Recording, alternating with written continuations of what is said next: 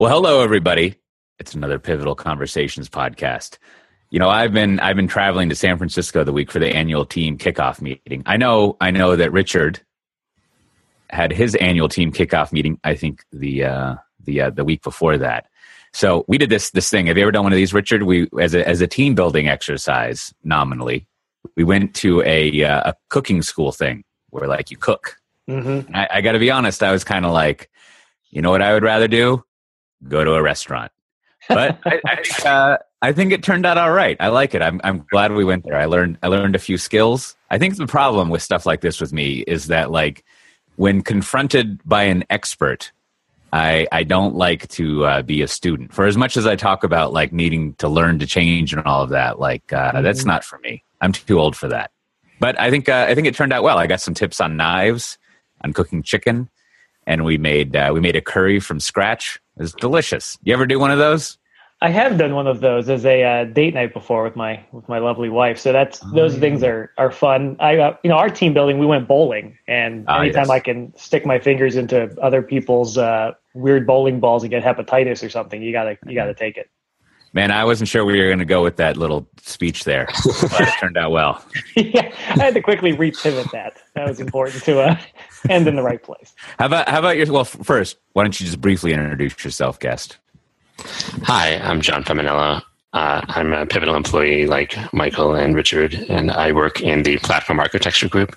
And mostly what that means is that I get to help customers with really difficult problems, specifically in enterprises, figure out what those really hard problems are and how maybe Pivotal can help them solve it.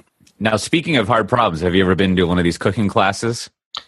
I actually have not been to a cooking class before, but I try to keep up on my culinary education by watching a lot of Gordon Ramsay YouTube videos of screaming at people, which I feel like I'm learning by osmosis through some extent there. But so you have a lot of opinions on cooking, like steak and drapes. Yeah. Exactly. Right? I used to love that show the first time it came out, Hell's Kitchen. That was fun. It's like the only reality TV show I ever watched.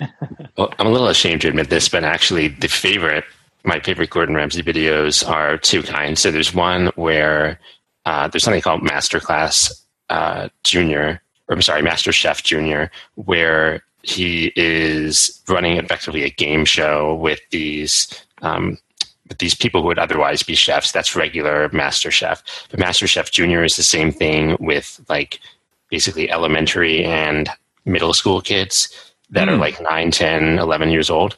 And what's amazing is he doesn't yell at them because he knows that like he has totally different expectations about the kids. And he's like really loving and supportive. And then you see exactly the same show and exactly the same format, but with people who have been like cooking for 10 or 15 years.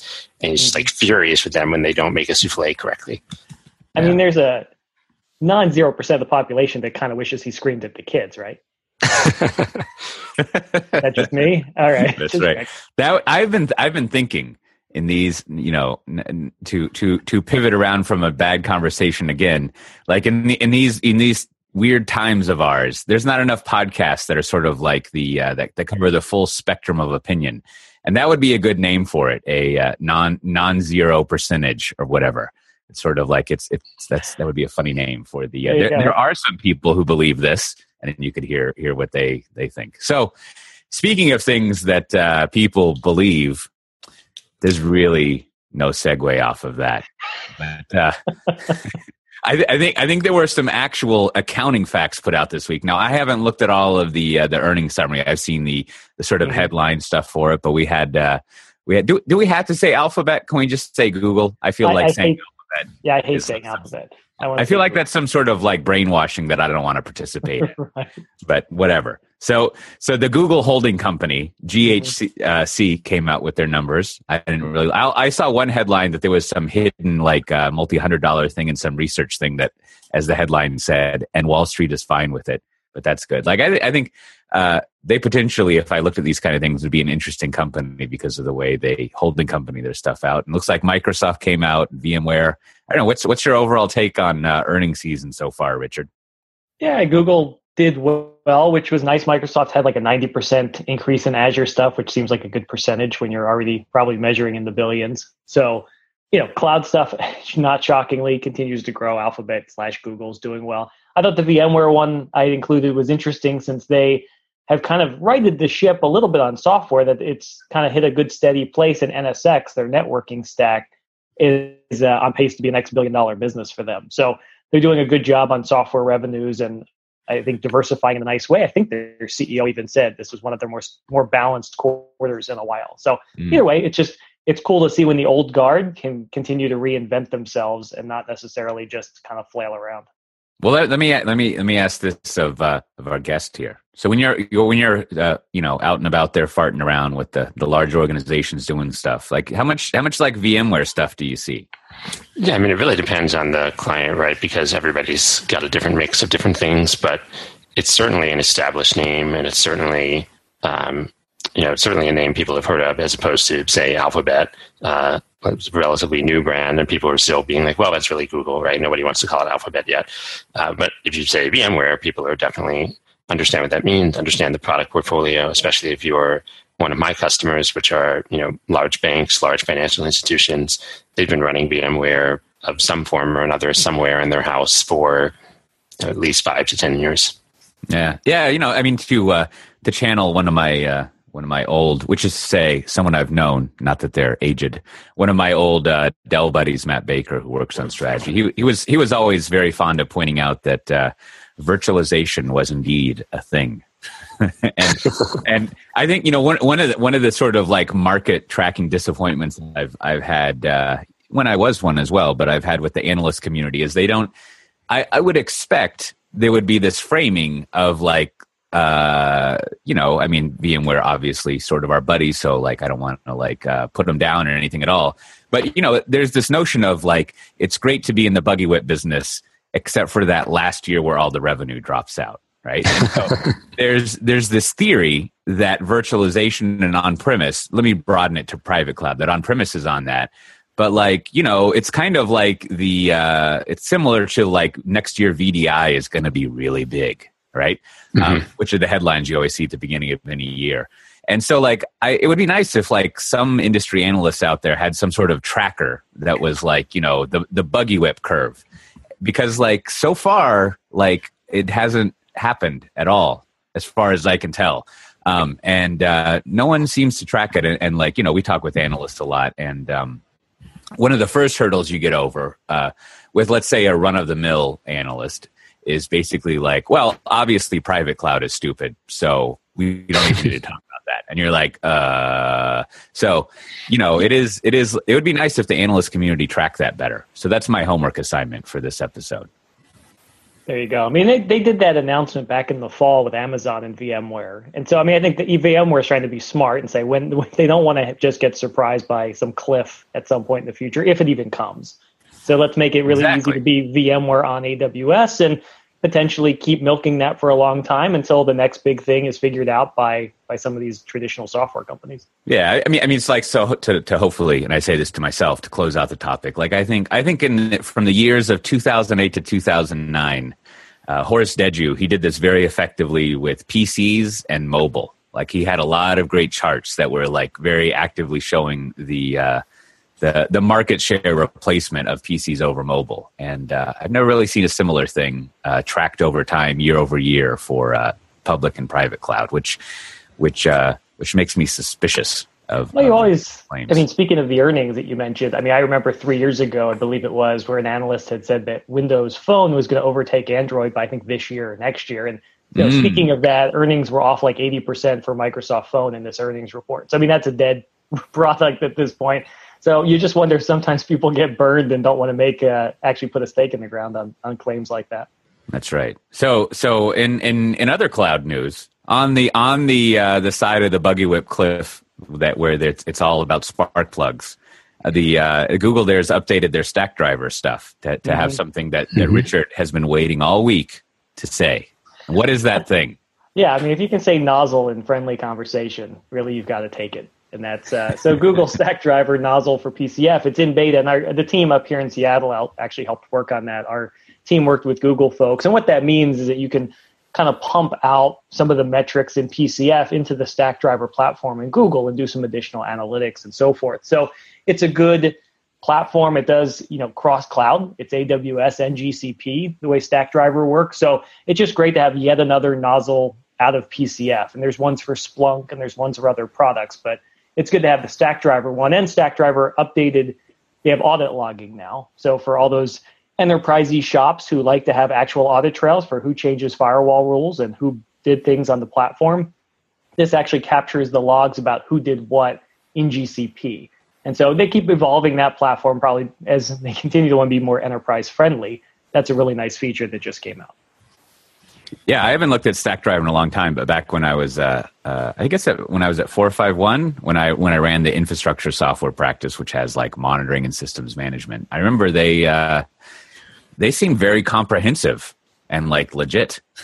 So yeah, it was good for Google that they acquired them, and I guess by virtue of this fact and that you've interacted with them, it's a product that they're still growing and investing in and relying on, which is good to hear for the Alphabet folks. Yeah, no, I curled up by the fire reading Stackdriver documentation last night, so it was thrilling here last night. Yeah. Yeah. That's almost like, my wife bought me an electric blanket throw blanket because I get cold, and I have to imagine that reading systems management documentation is a bit like that, except maybe it has that feel of like, remember when hair dryers you could look in and there was like that heating element that would come on and you were like, this is basically a toaster that I'm holding to my head that blows. I don't know. I think maybe it might feel a little bit.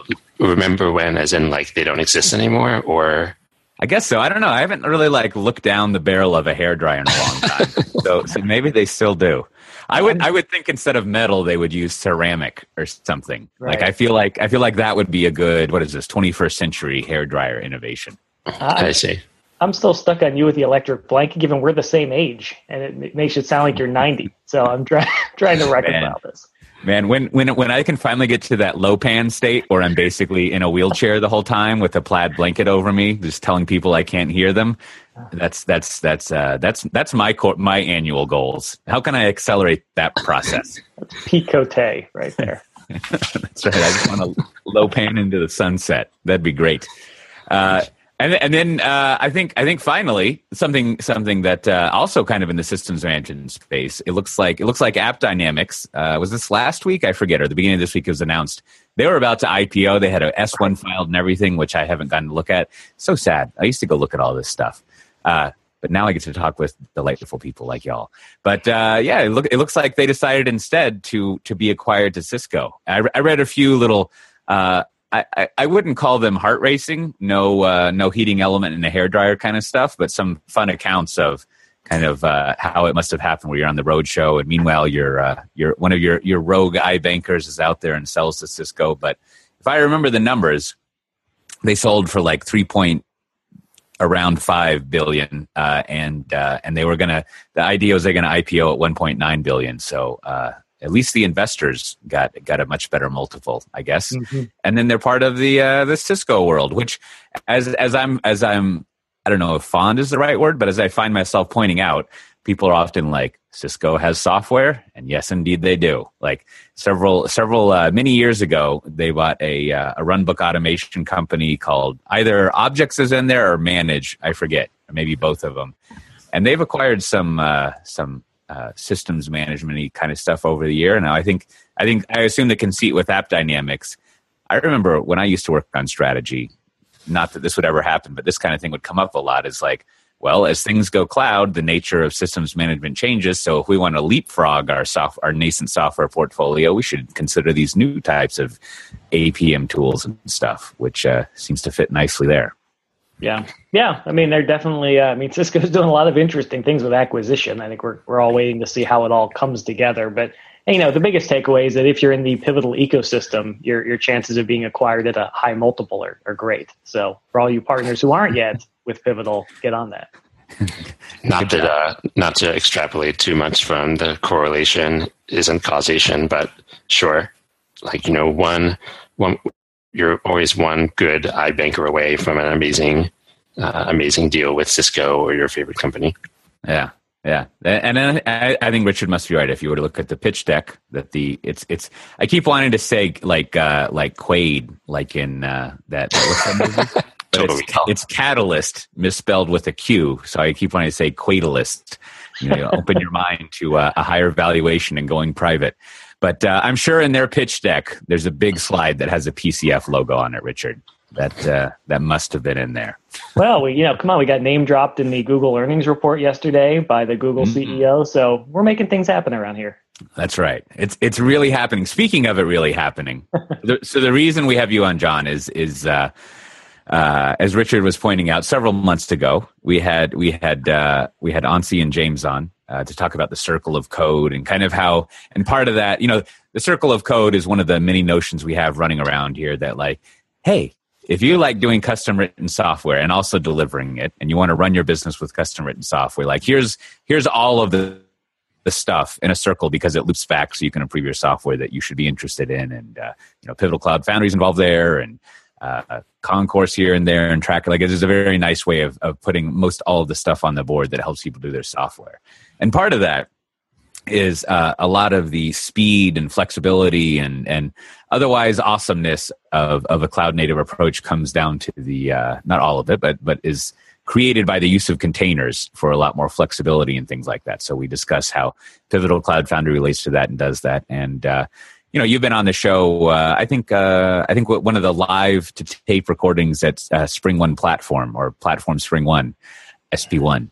And you sort of reminded us that you see a lot of container stuff out there. So we thought it'd be nice if you came on and kind of spoke to that area, like what's going on with containers out there in the field. How do people think about it? And what do they have up and running? And how can we think about that part of the overall circle or trapezoid process of code?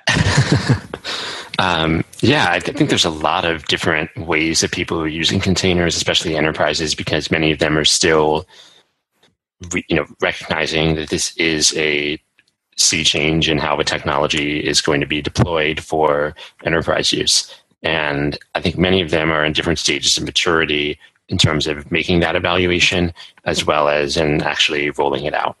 And the way that I see people or enterprises rolling it out is generally falls into one of three patterns. One is this sort of totally DIY approach where they will cobble together something like a Ansible or Puppet and maybe some Terraform for provisioning, combined with maybe like a Vault or something else for secrets management.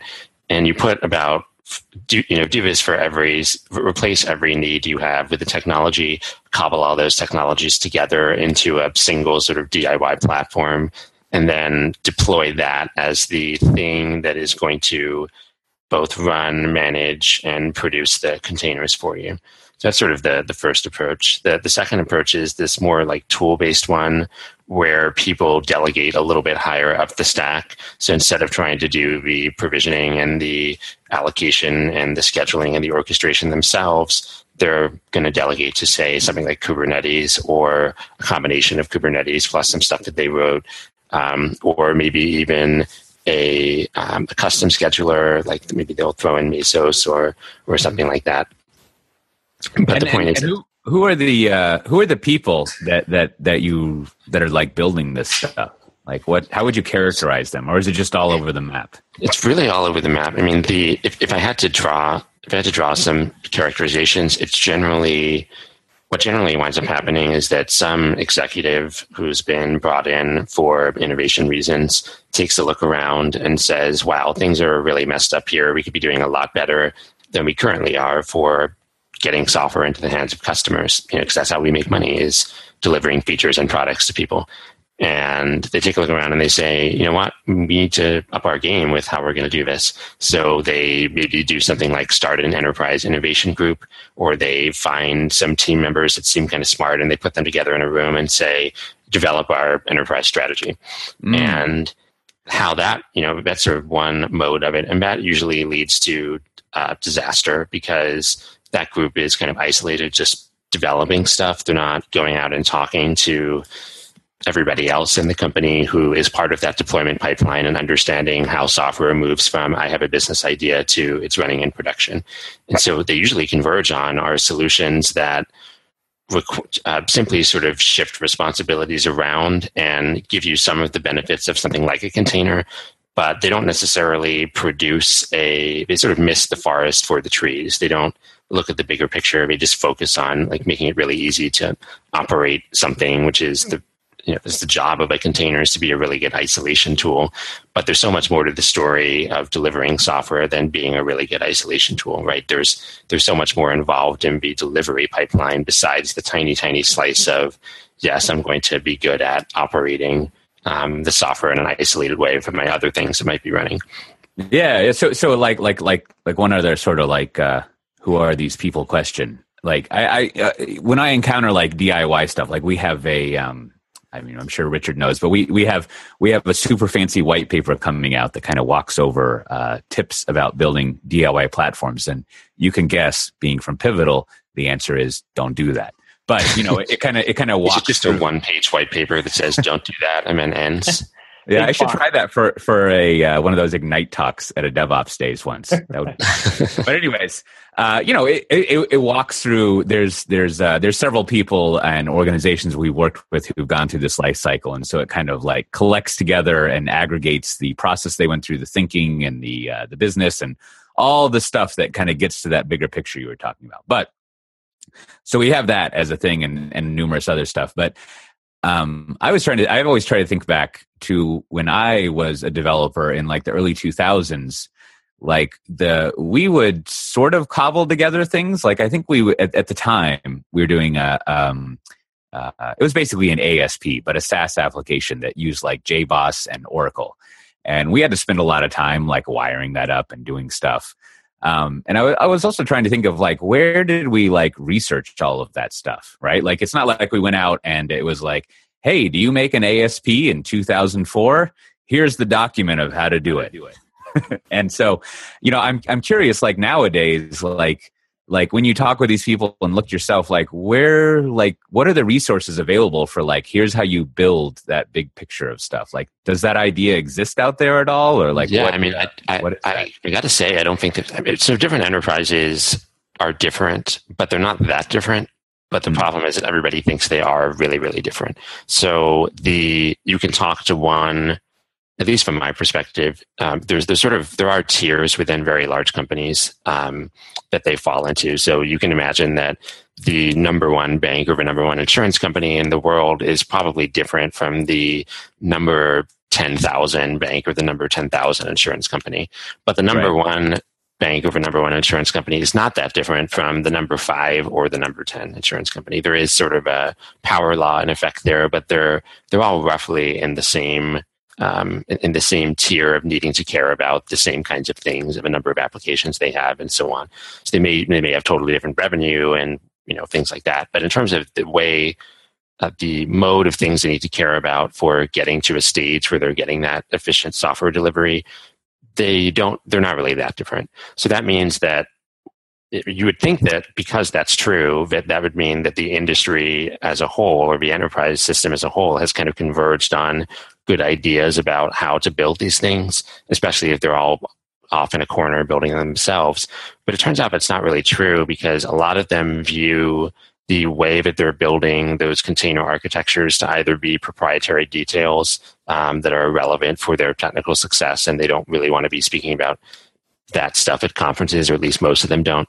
So that's sort of the first reason that it maybe hasn't converged. I think the second reason is it's really hard to do it, and most people that are thrown in a room with a bunch of other enterprise innovation people are not going to, through luck or coincidence or chance, arrive at a software delivery pipeline. That only happens in the crucible of actually delivering software and iterating on that many, many times. So you're never going to get to, I wound up with a great software delivery pipeline by sitting in a room and imagining what that would look like, and throwing some random technologies together and hoping it sticks. That only works when you have the expertise and the experience and the diversity of the kind of folks you've been working with to build that in the first place. Which I think probably, I haven't read this white paper that you're referring to, but I imagine that probably one of the benefits of having a platform like Pivotal is that we have the benefit of that expertise and that background to be able to point to other customers and say those kind of things. Yeah. I mean, you mentioned two patterns that kind of completely DIY and then kind of mixing components. And I think as you alluded to there's no one canonical, like, hey, just build this reference architecture. And that's what a DIY platform just looks like from startup to startup or whatever, because the technology is so mixed. But what's your third pattern you see there? Yeah, I think the third pattern is an actual platform. So you, rather than say cobbling these things together in different levels of responsibility and then maybe throwing some stuff on top of it that you wrote or writing the whole thing yourself, the sort of alternative to that is look at solutions that provide that platform capability out of the box, either because they advertise themselves as platforms or because that's just what they do, whether or not they call themselves that.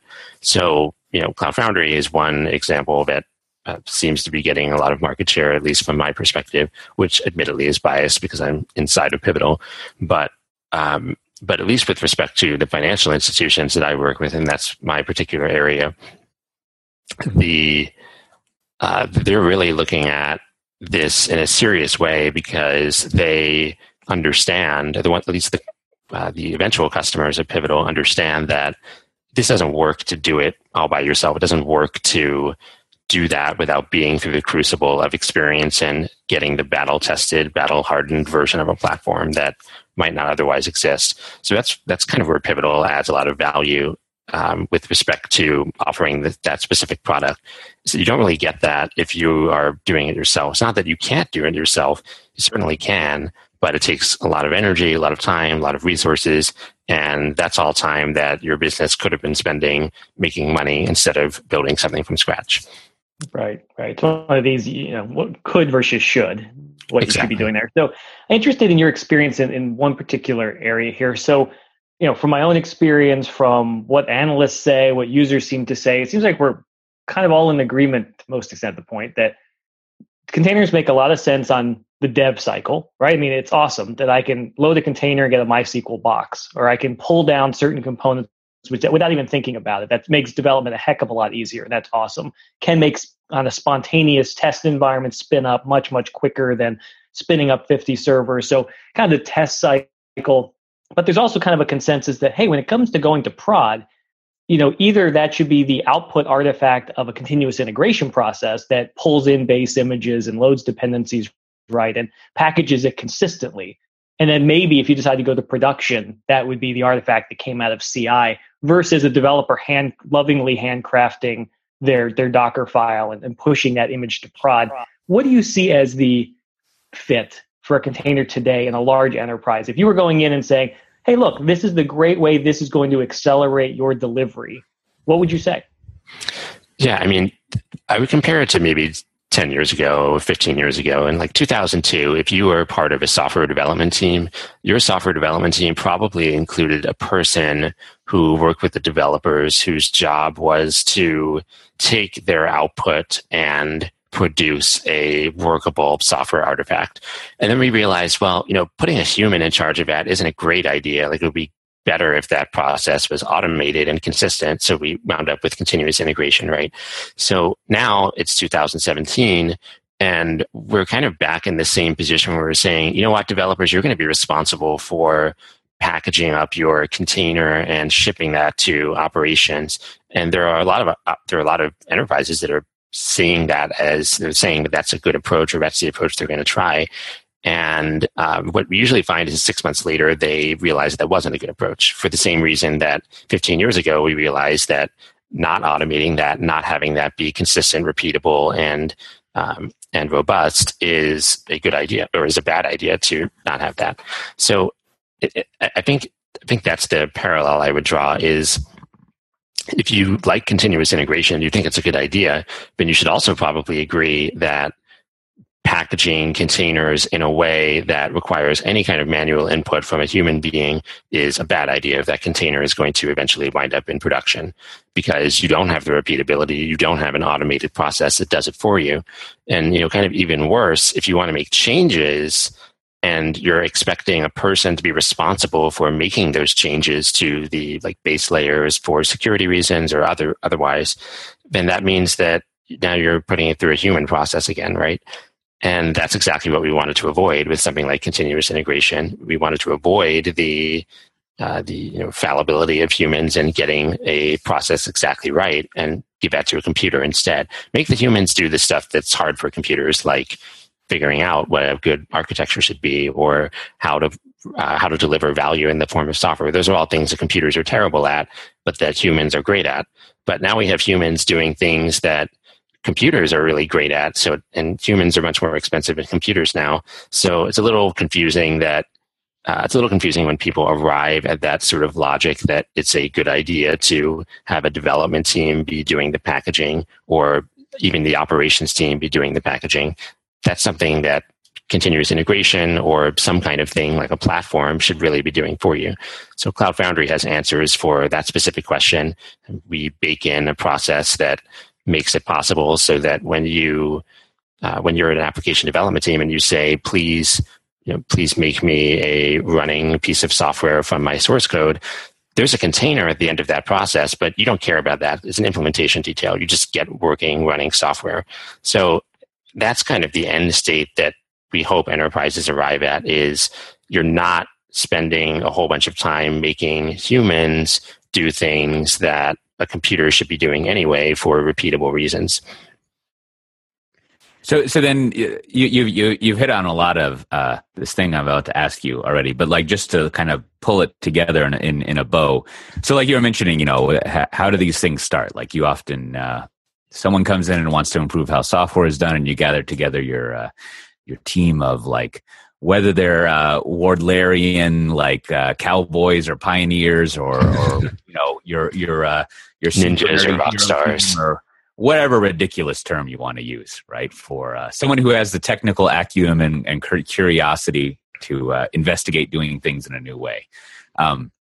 So if you were like leading up a team like that, what would be your sort of like suggest your strategy for doing it? Like what, would you like do a bunch of POCs and write something or like, and then like, but what would you do if you were given the chance to run one of these, how do we do the new thing teams?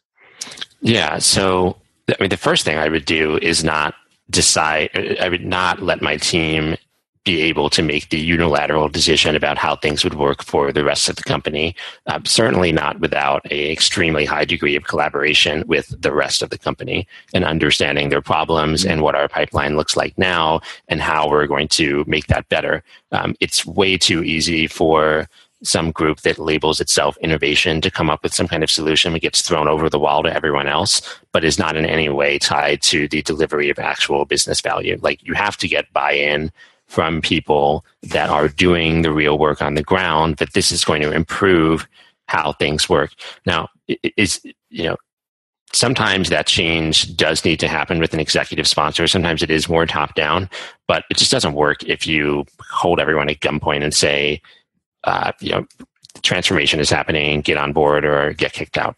You have to evaluate and develop your process by looking at what exists and then understanding how you're going from the current state to this new idealized version where everything is super whiz-bang and you have repeatable, reliable, and robust software delivery processes.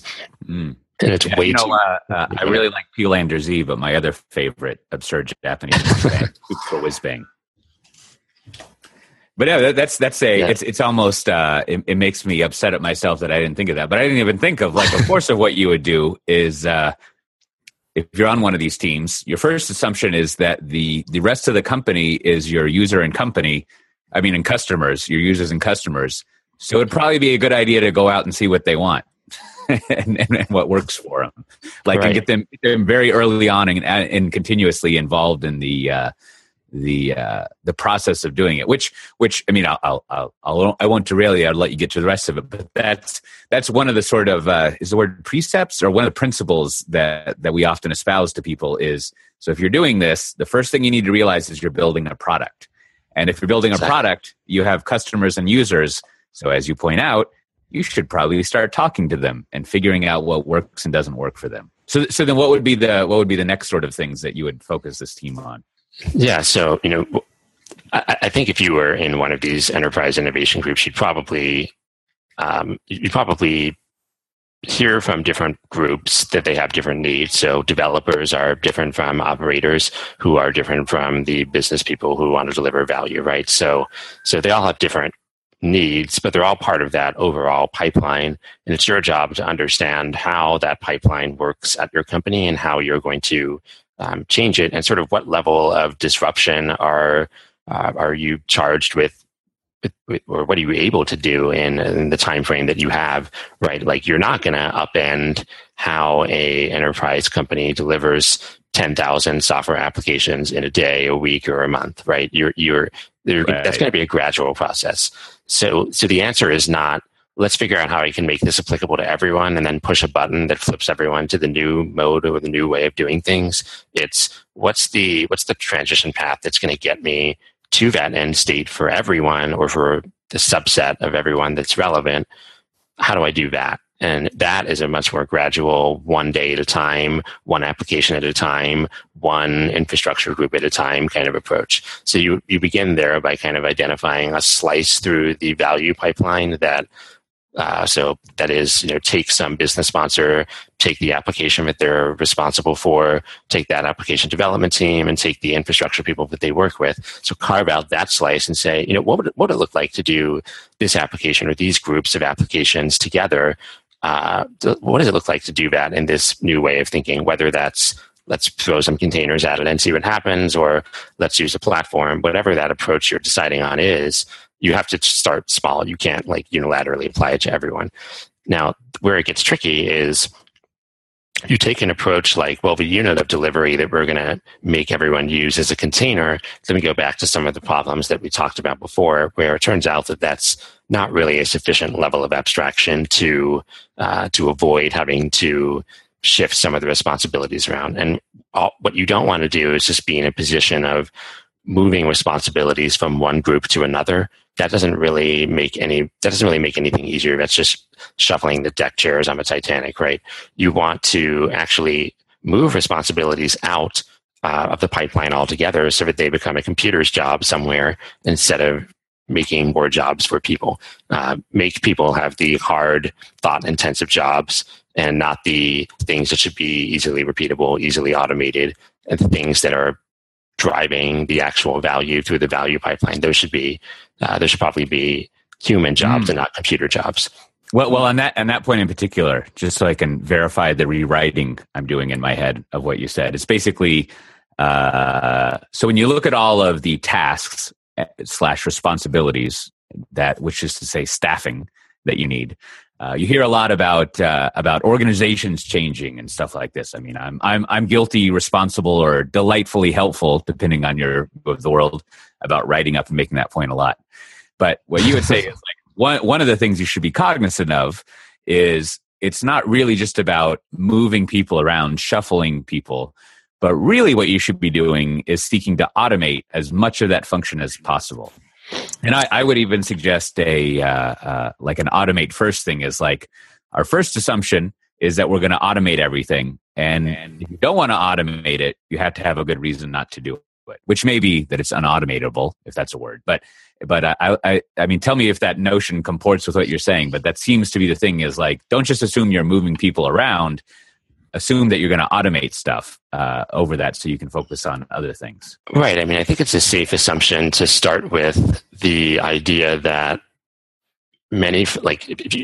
so one of the stories I always like to bring up is, if you look at how we deliver oil right now. So Russia ships oil through a 4,000 kilometer pipeline. It's called the Druzhba pipeline. Druzhba means friendship in Russian. And this goes from the oil fields in the central west of Russia to Germany. And it's 4,000 kilometers long, and it takes them about 45 days for oil to enter one end of the pipeline and go to the other end of the pipeline. So billions of barrels of oil are traversing this 4,000 kilometer pipeline in about 45 days, 50 days. But we can't deliver software in an enterprise to a production server that's in the next room over in less than 60, 90, 120 days for some of these people. So so the question is, where in that pipeline is the holdup? Why does it actually take 120 days to deliver software? Why does it take this long? And when we look at why does it take that long, it's usually because there are large numbers of handoffs of responsibility between people or groups or teams inside the company. But really, those handoffs are not what's adding value. It's whatever the person's doing that's adding value, right? Like giving a responsibility to someone else adds no value. What that person does to the software or the artifact or the process, whatever it is, that's the thing that adds value. So you look at what those things are, how many of those things could be automated? Those are things that are probably turn out. You want those automated for applications that are cloud native, for example. You want them to be easily repeatable. You want them to be done by a computer because you're going to be doing it a lot of times in a lot of different places. And what you don't want to do is have to pick up the phone and call Alice in IT to ask for a new server to be provisioned if that is a process that takes 7 days, right? You need that thing to be automated if you want to be able to shorten that pipeline. Right. Now that makes sense. Yeah. So one more container question before I want to pivot you to something else. But so a lot of those things you just talked about around automation and thinking of your stakeholders, especially as you're doing kind of incremental transformation, are you seeing enough attention paid on the day two ops story of these things? I think that's where we sometimes can get excited about tech and we deploy stuff. And as you say, sometimes it just gets handed over and becomes tough to manage. So how do you see shops who are getting going on some of these products as they think of their stakeholders like, hey, those ones who have to run it, and hopefully they're in a you build it, you run it sort of product team model, maybe not.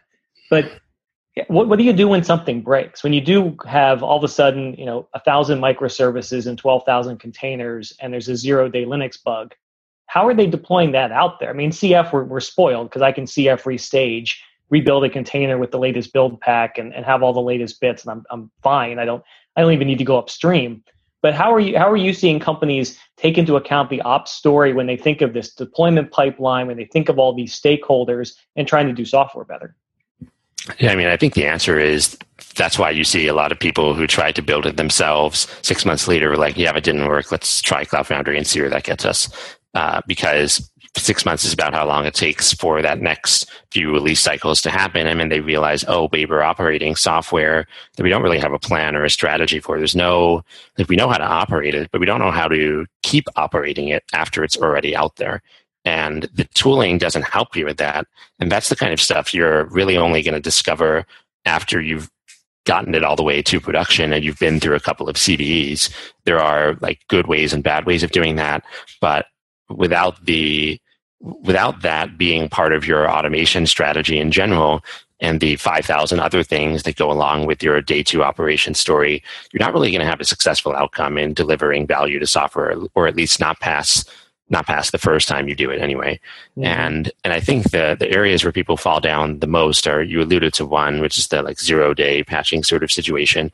But it even if there isn't a critical problem, even if there is no 0-day that applies to you, there's best practices you're going to want to be able to achieve anyway. So for example, eventually your SSL certificates will expire.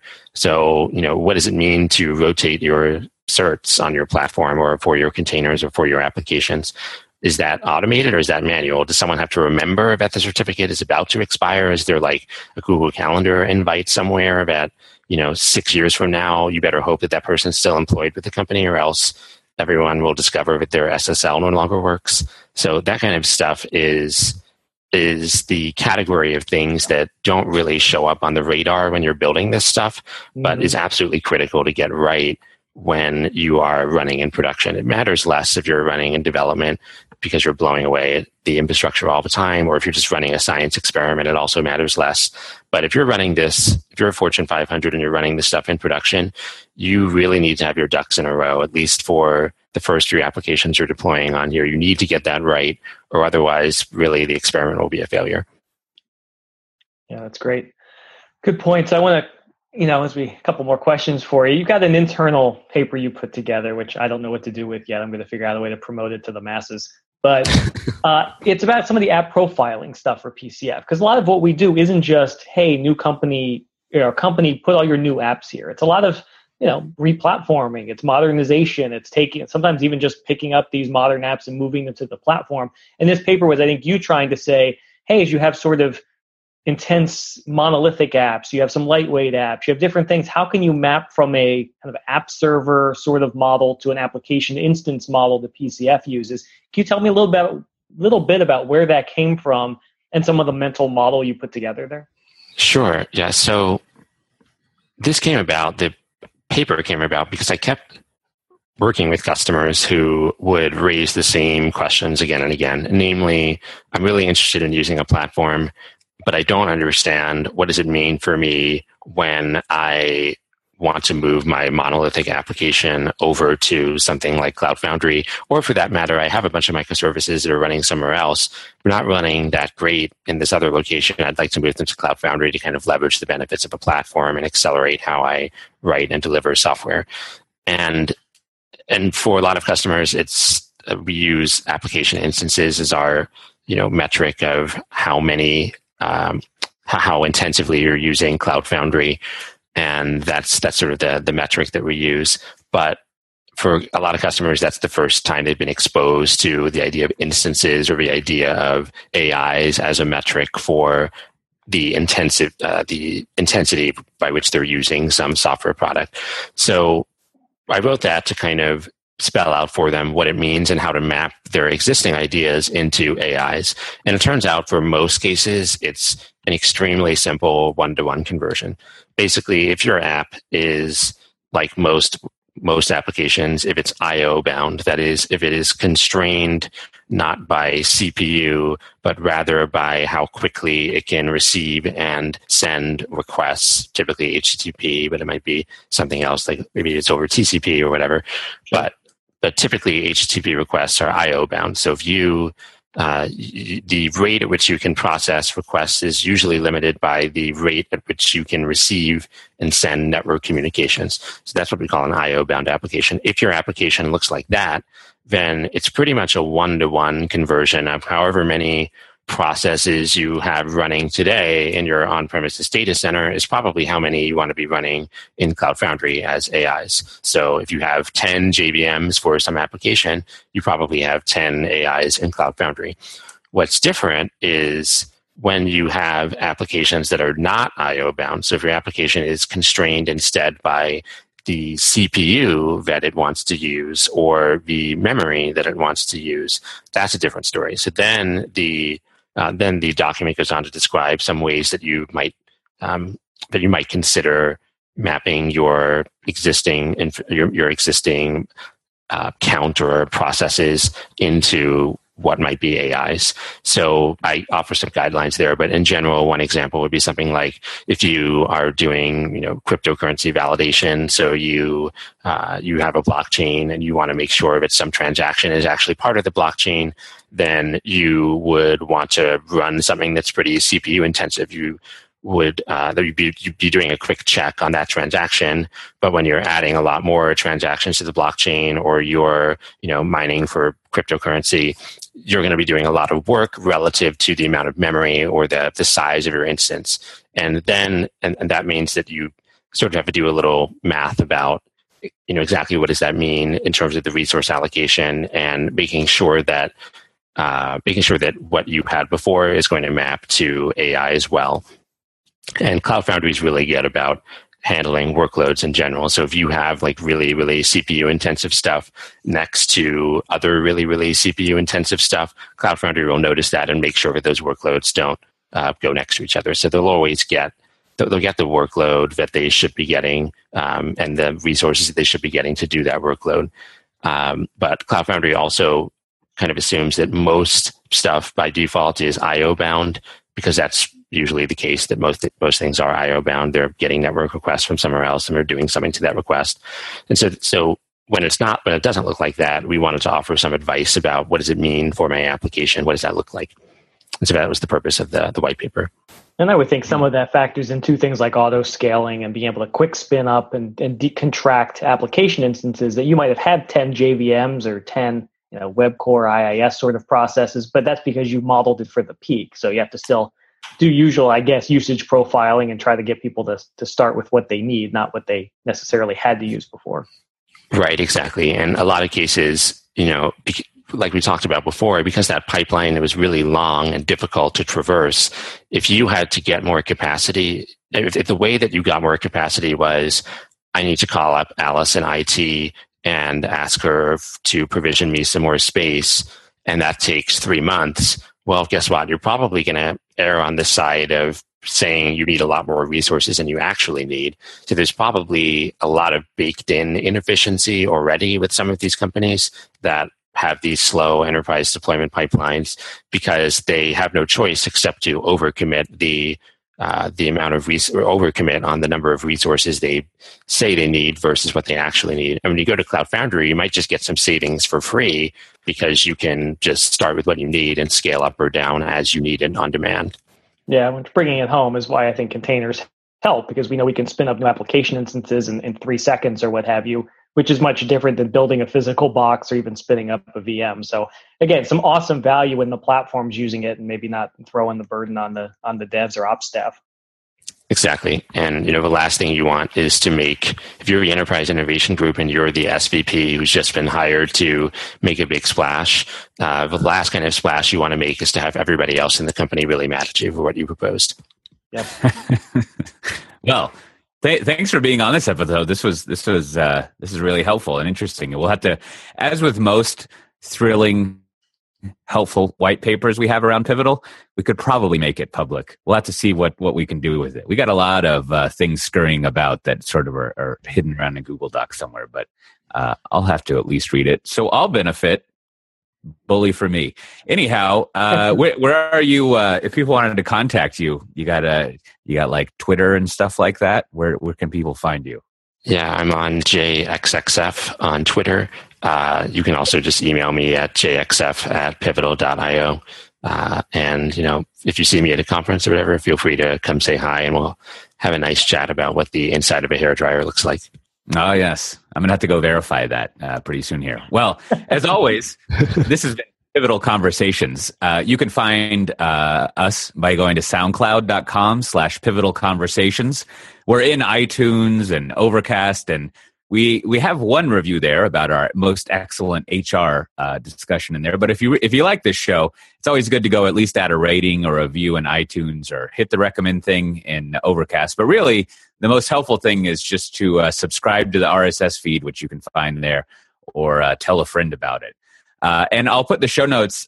We've mentioned several things here, and I'll put them up at cote.io/conversations48. And then you can look up all the amazing stuff we have. And with that, we'll see everyone next time. Bye-bye.